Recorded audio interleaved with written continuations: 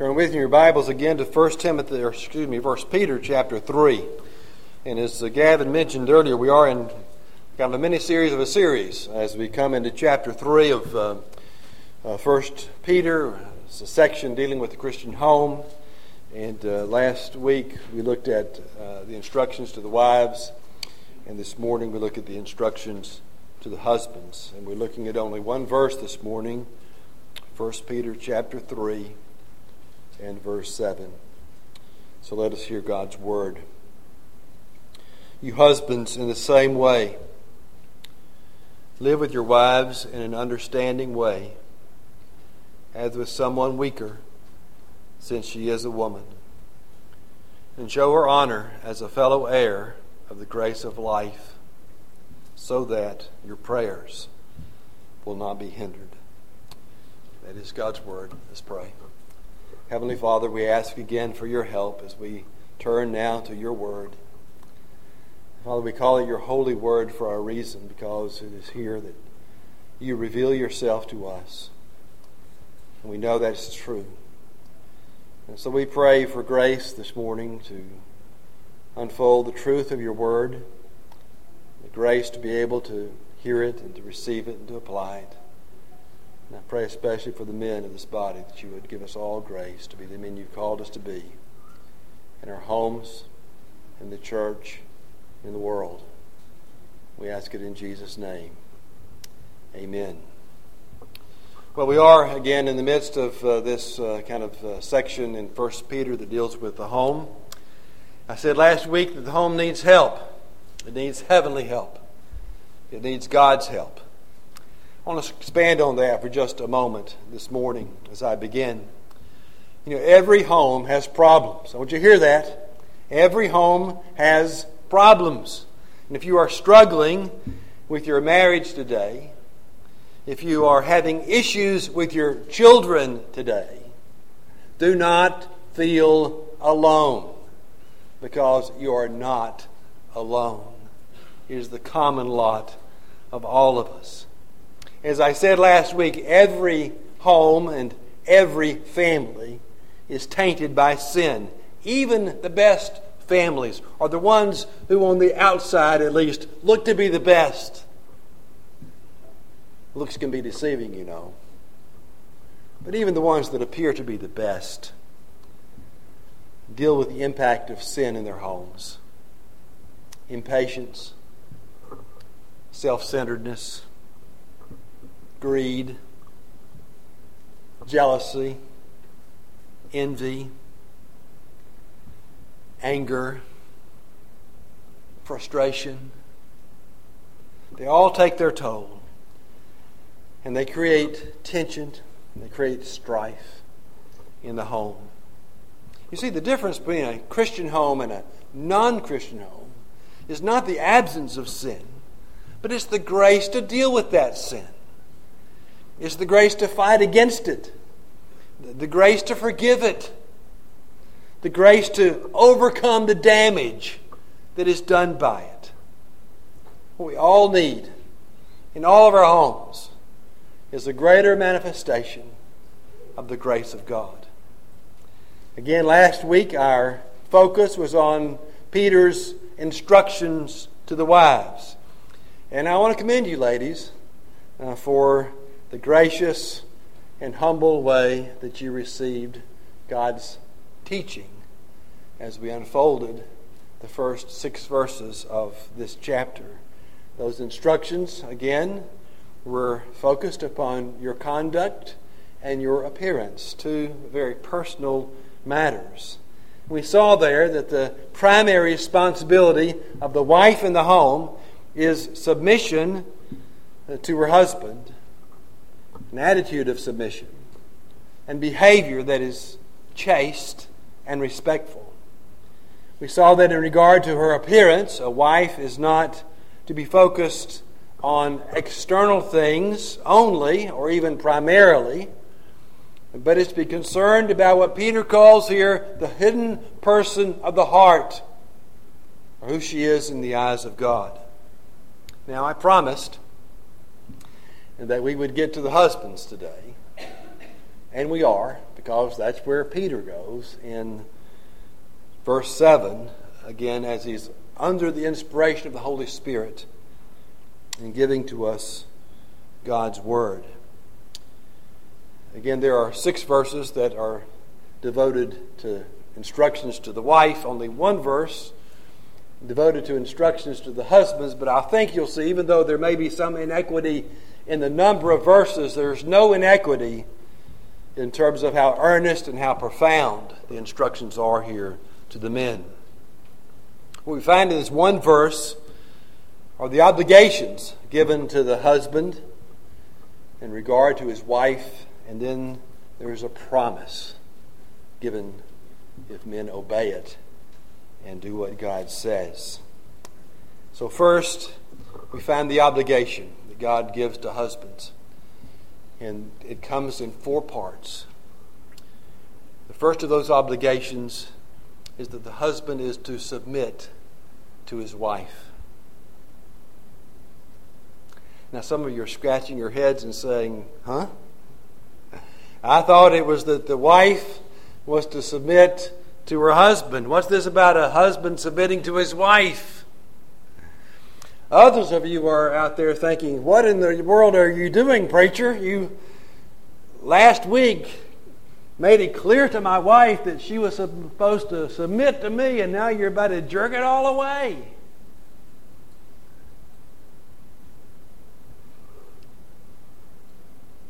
The Bible teaches regarding submission in the husband and wife relationship is there is to be a sense of mutual submission.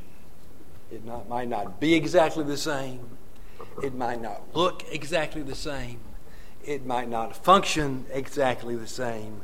But I would submit to you today that one of the keys to a successful marriage is this sense of mutual submission. I want you to look at what Peter says in verse 7. In his instruction to the husbands, he says in verse 7, you husbands in the same way. That ought to sound familiar to you. That's the same way he opened the instructions to the wives back in verse 1. In the same way. That's chapter 3, verse 1. In the same way, you wives. And really, he's going all the way back to chapter 2 in verse 13. Where there Peter began to talk about various spheres of life. And how in each of those spheres, one of the keys to success is submission. Citizens to the government. Employees to employers. Wives to husbands. And now to the husbands he says, and you in the same way. Well, what does it mean for a husband to submit to his wife? It does not mean that he gives up his headship in the home. It does not mean that he relinquishes his God-given authority in the home. But rather it means that he serves his wife and he makes his needs subservient to hers. We really have a bad misunderstanding, even in Christian circles, of the biblical design for the home. If I were to ask you this morning, who is it that is to be primarily responsible for the tenor of love in the home, who would you say? Well, our culture says it, doesn't it? And most Christians say it. They say, well, it's the mother. The mother, the wife. She's the source of love in the home. The wife is the loving one, and the husband is the stern one.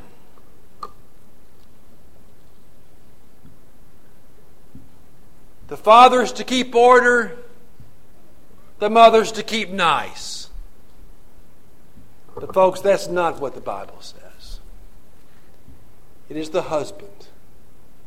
Hear me now. It is the husband who is to be the primary source and generator of love in the home. I want you to turn with me to Ephesians chapter 5 this morning. We're going to spend just a few minutes in Ephesians 5 to balance what Peter's saying in 1 Peter 3.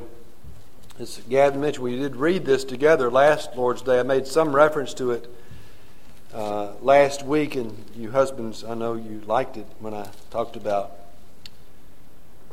verse 22 where it says, "Wives, be subject to your husbands." Now it's your turn, our turn. Why don't you look at verse 25, where it says, "Husbands, love your wives." Men, that admonition is not given to the women. The Bible does not say, "Wives, love your husbands." The Bible says, "Wives, respect your husbands." But the Bible says, "Husbands, love your wives."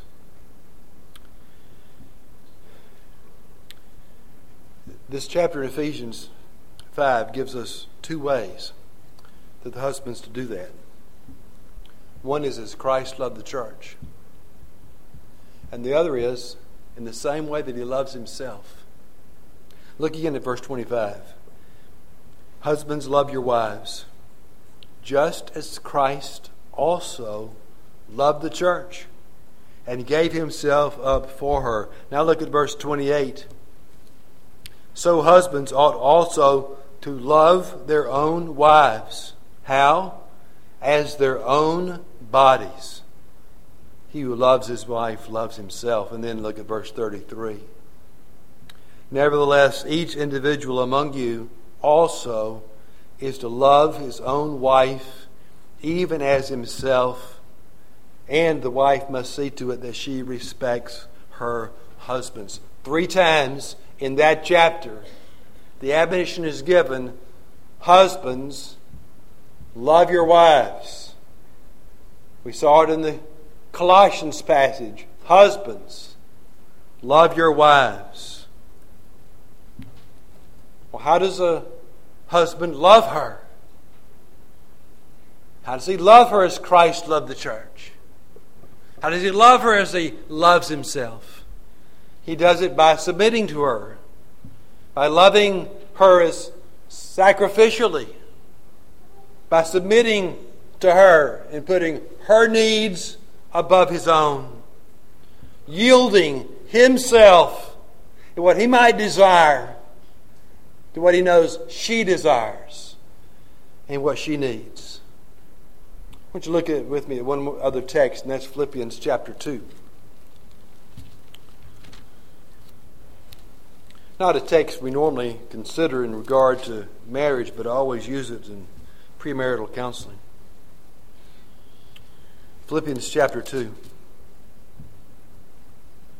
verses 3 and 4, where it says this, "Do nothing from selfishness or empty conceit, but with humility of mind regard one another as more important than yourselves." Husbands, if you're going to love your wives as Christ loved the church, if you're going to yield yourself to her, you must regard her and her needs and her desires more important than your own. Verse 4, "Do not merely look out for your own personal interests, but also for the interests of others." We can say it this way, do not look out for your own personal interests, but also for the interest of who? Of your wife.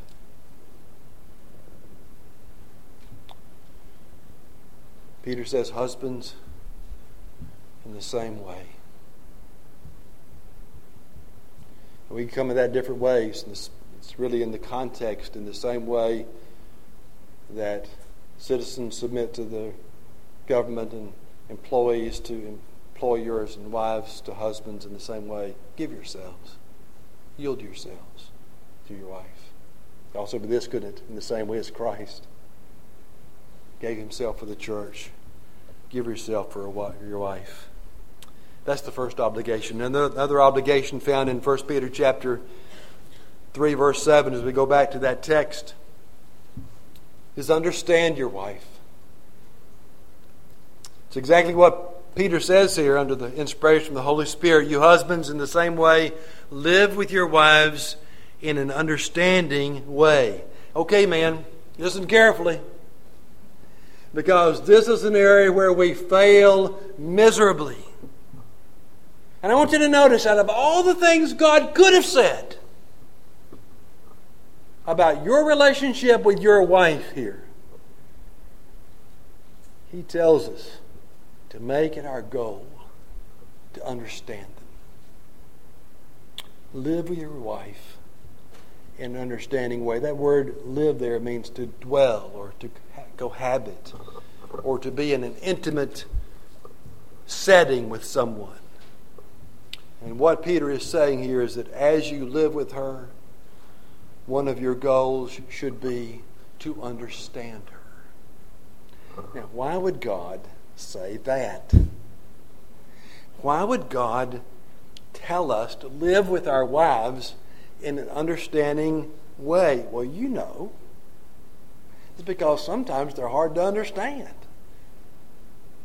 Women are complex creatures. You know, David said of himself, I am fearfully and wonderfully made. That's true of all of us, but God has made women wonderfully.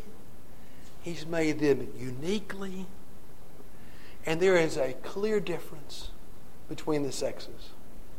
Our culture tries to diminish that, doesn't it? Tries to diminish the clear God-made differences between a man and a woman. But the differences are clear. And sometimes the differences are stark.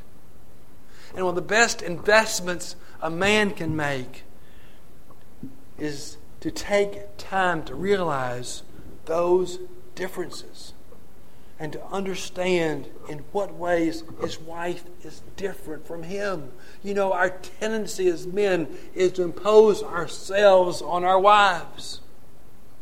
You know, we feel one way about something and we just assume she'll feel the same way about it. We react to an event one way and we just assume our wife is going to react the same way we did. We have a particular opinion about something and we just assume she'll have the opinion that we have. We enjoy something and we just assume she ought to enjoy it too. I mean, that is a fatal mistake. Don't assume that your wife enjoys what you enjoy or that her opinion will always be the same as yours. Your goal in life is not to make assumptions about those things. Your goal in life is to learn them, to understand them, to understand her and how she thinks, how she feels, what she needs, what she desires, what she enjoys. Make it your life's project to understand your wife. And I say make it your life's project because that is exactly what it is. It takes your whole life. Why is that? It's because women change.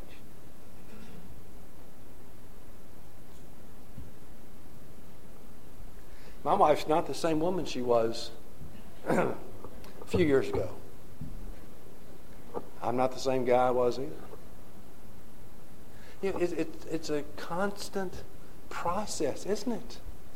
Of getting to know each other. Of understanding each other. Of realizing that, you know, we're different people. We go through phases of life. And we must make it our lifelong project to understand them, who they are in the eyes of God. Sometimes God will bring particular circumstances or situations into our lives to get our attention and to help us refocus on that priority. That's what happened in my own life. You'd have to ask her to be sure, but I think that I'm trying harder to understand my wife now than I did 3 years ago.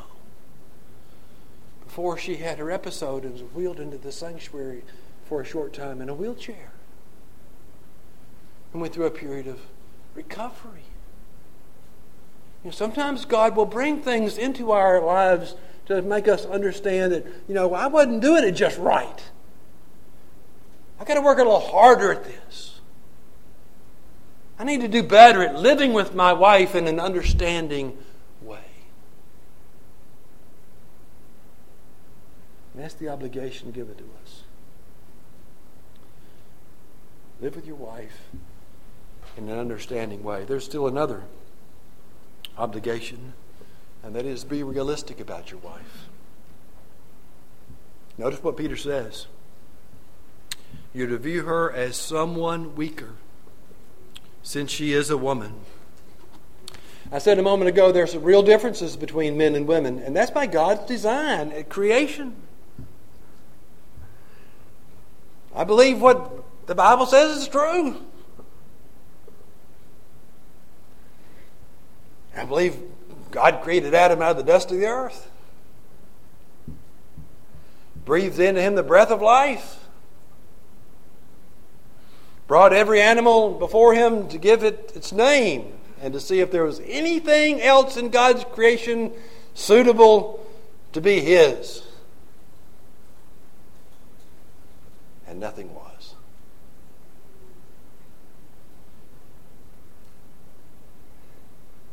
And so God put Adam to sleep. He took a rib out of his side. Formed and fashioned a woman. And he gave it to Adam.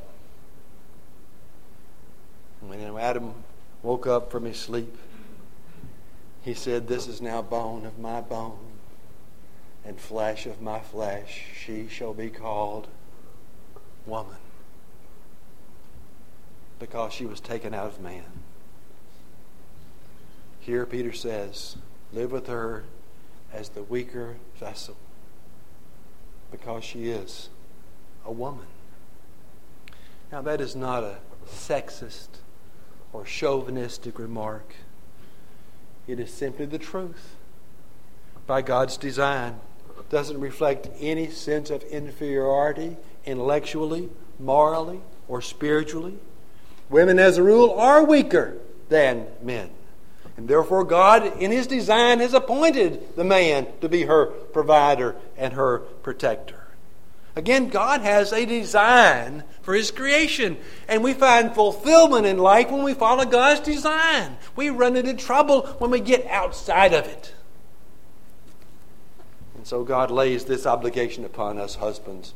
You live with your wife, not just in an understanding way, but you realize she's weaker. She needs you because she is a woman.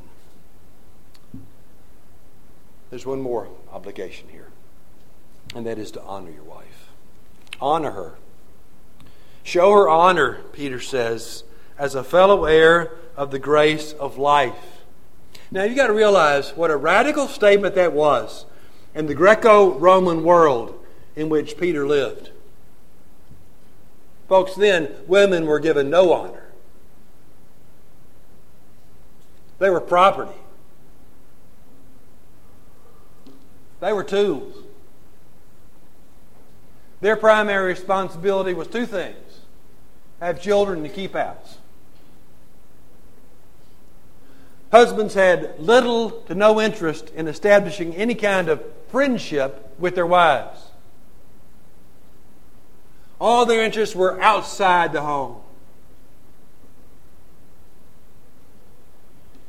You see, the Bible, contrary to much popular opinion, does not denigrate women.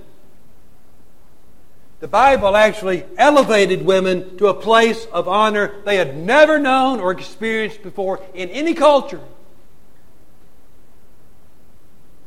And here, these are radical words in Peter's day where he says, look, you men, honor your wife. You give her honor because she's a fellow heir of the grace of life. Build her up. Don't tear her down. Encourage her. Don't discourage her. Be thoughtful to your wife. Do not neglect her needs. Help and assist your wife. Do not take advantage of her. After all, she is your partner, not your competitor. She's your helper, not your enemy. And I can promise you, the more you honor your wife, the more you elevate her, the more you encourage her, the more you compliment her, the easier it will be for her to be to you what she is supposed to be your helpmeet, and be all that God's called her to be. Always remember, as the text says, she is a fellow heir of the grace of life. You're both equal in the eyes of God. I said last week, this whole idea of submission and headship has nothing to do with superiority and inferiority. It has everything to do simply with the order God has designed. In the eyes of God, we're all equal. You know, the cross is the great equalizer, isn't it? We're all equal at the foot of the cross. We all come to God in the same way, by the same grace, through the same Savior. We all have the same spiritual inheritance. We're all looking forward to being in the same place, enjoying the same thing. Treat your wife as a fellow heir of the grace of God. Well, those are the 4 obligations given to the husbands. Share mutual submission with your wife. Understand your wife. Be realistic about your wife. And show honor to your wife. It's interesting, this passage ends with a promise.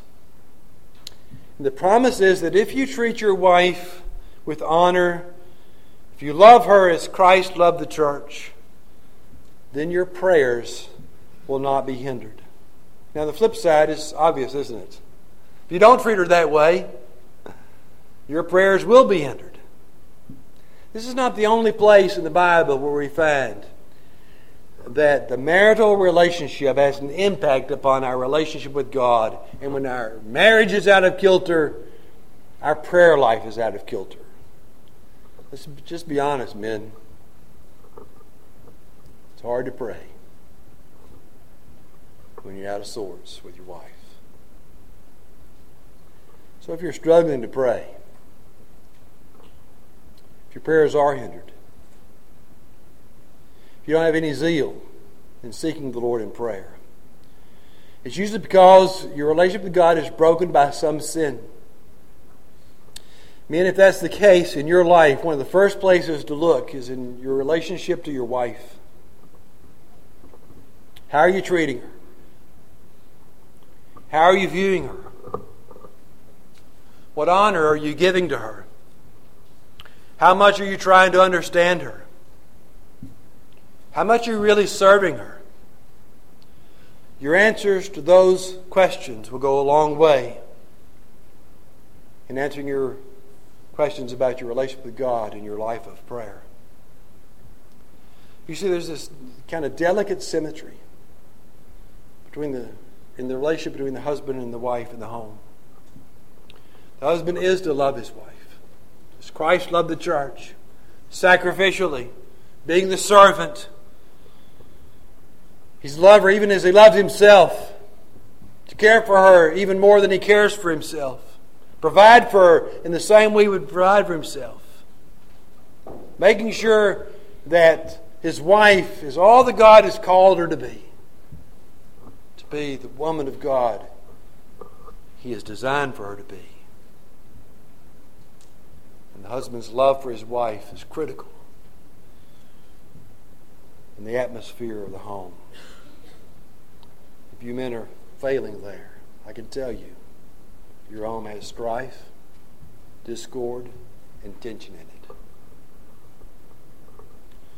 But if you are loving her that way,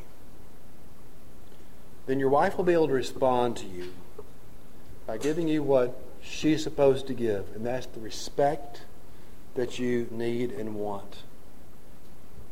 You see, it is your love for your wife that is the grease that makes the home run smoothly. It is your responsibility. For too long, we've put the responsibility for love in the home on the wife. But God gives it to the husband. The more you show her the love of Christ, the easier it will be again for her to submit to you, respect you, and help you. And so this is a challenge this morning. An open challenge to the men in the young pen of North Point.